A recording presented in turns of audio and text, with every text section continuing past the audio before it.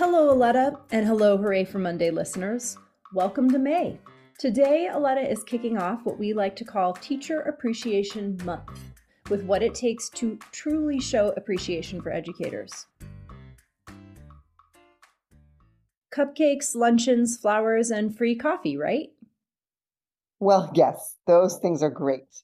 But if we really want to appreciate teachers, I'm suggesting we go beyond the treats and show teachers we respect their intellect, inquiry, imagination, and integrity. I'm suggesting we respect their time and their curiosity and ensure they have access to engaging and effective professional development. You have a line in this week's post that I love that made me really stop and think differently about PD, which, as a teacher, I often thought of as a requirement, but not a perk of the job. You say, "We are teachers," which, by definition, means we are professional learners. I'm not sure that's in the Webster's dictionary definition, but I like it. Yeah, it's not. But any teacher who's done this job for a minute knows that success in the profession is not about knowing everything. It's about being open to learning.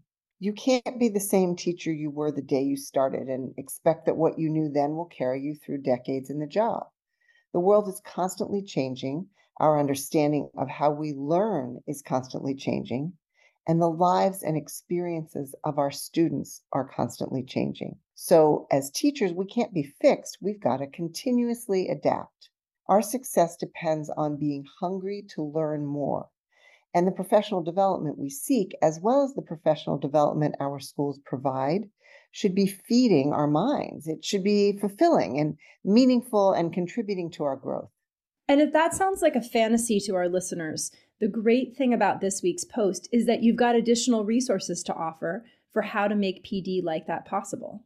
Yes, I share some of these in Hooray for Monday, and I have an article published in the May issue of Phi Delta Kappan with concrete examples of what good PD can and should be. Bring it on. I'm Aletta Margolis, and this is Hooray for Monday, your inspiration and toolkit for the week ahead. Hooray for PD! Hooray for Monday, May 1st, 2023. Imagine this scenario. It's 3:15 and your teaching day has just ended. You grab your second or third cup of coffee and the lunch you didn't have time to eat at lunchtime and head for the faculty lounge for your school's professional development session. But instead of feeling the usual sense of dread, you feel excited, curious, even supported. For too many of us, that scenario sounds like a fantasy, but it shouldn't be. We are teachers, which, by definition, means we are professional learners. That's part of our job. Every minute of our professional development or professional learning should be meaningful and productive. It should be something to look forward to and to help us not only do our jobs better, but also enjoy them more. Next week is Teacher Appreciation Week. One of the most powerful ways to show appreciation for teachers is to offer high-quality, engaging, meaningful professional learning. That would be a demonstrative way to show respect for teachers as professionals. Pizza parties and donuts and faculty breakfasts are wonderful, and I am by no means suggesting those aren't important. They are. I still remember the 6-layer strawberry shortcake a parent made one year for a faculty breakfast in the middle school where I was teaching. But if we truly want teachers to feel supported, they need more than cake.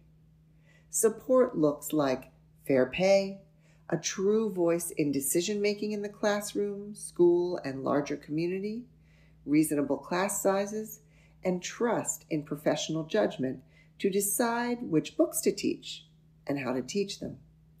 That kind of support demonstrates respect for teachers, but too often these very basic things are out of a school's control, driven by outside politics. Countless studies over many decades have shown that teachers, like all professionals, thrive when they are treated with respect. And here is something that can be in a school's control: the kind of PD offered to teachers. Happy Teacher Appreciation Month to everyone in our Hooray for Monday community. Know that at Inspired Teaching, we remain committed to providing teachers with quality learning experiences that honor your intellect, inquiry, imagination, and integrity. This is how we show our deep respect for all you do. Stay tuned for an article I wrote that appears in the May issue of Kappan magazine, coming out tomorrow. And if you're not already subscribed to the written version of Hooray for Monday, subscribe now, and you'll receive a link to that article in your inbox in the coming days. Links to the resources are in the written version of Hooray for Monday, as well as the notes for this episode. Free resources for high-quality PD. Inspired Teaching Institute booklets. After each monthly institute this school year, we've synthesized the learning into a handy booklet that describes activities and provides context for broader concepts. Instigator of Thought Challenge. This site contains self-directed professional learning exercises designed to help you reflect on your practice and try new things. In recognition of their value to teachers, these resources won a Webby Anthem Award this year. Hooray for 2023. In January, we launched Hooray for 2023, a new monthly feature on our website that offers resources designed to address teacher needs particular to each month of the year. See what May has to offer, and be sure to check back at the start of each month for a fresh, curated set of tools to support your teaching. Professional Learning. Registration is live for our Teaching with Improvisation Fellowship. Are you a DC teacher? Don't miss this opportunity. This summer, Center for Inspired Teaching invites teachers of all subjects and grade levels at Washington, D.C. schools to an invigorating learning experience grounded in the art of improvisation and inspired teaching's 5 core elements that lead to an engagement-rich classroom. Join us in person, June 27 to 29, to build creative teaching practices using improvisational techniques. Lunch will be provided daily, and participants will receive a stipend. The application deadline is May 15. Space is limited. Apply today. The theme for our May Inspired Teaching Institute is 10 Ways to End School Year with Joy. And this institute is open to teachers everywhere.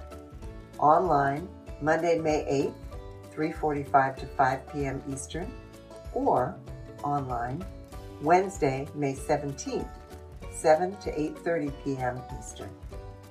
As the school year winds to a close, there's joy in the completion, but there is also cause for celebration in the journey.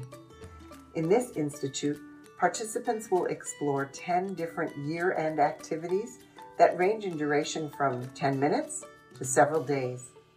Each activity keeps the learning going and makes use of the community you've built over the course of the school year.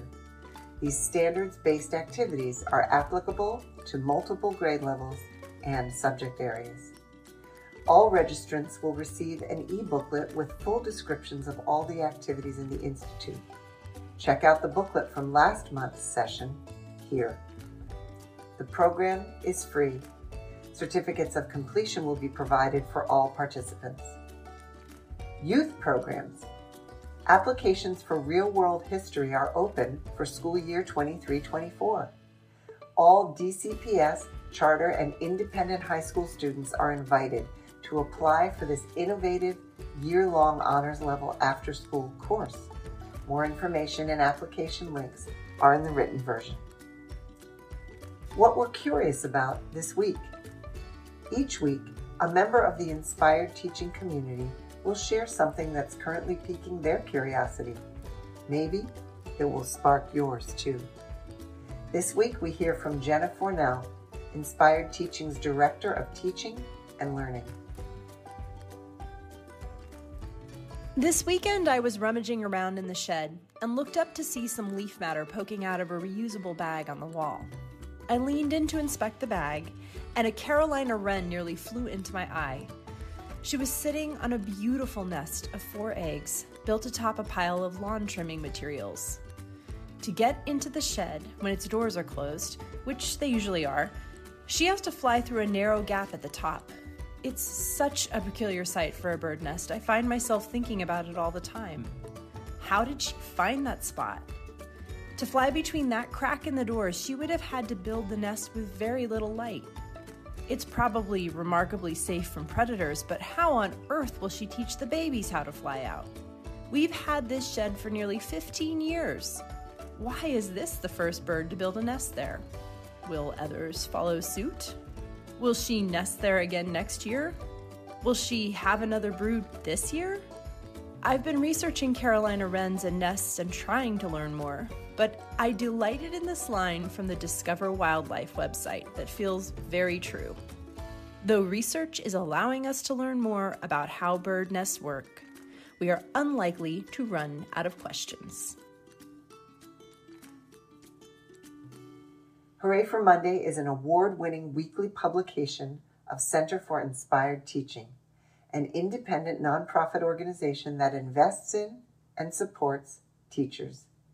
Inspired Teaching provides transformative improvisation-based professional learning for teachers that is 100% engaging intellectually, emotionally, and physically.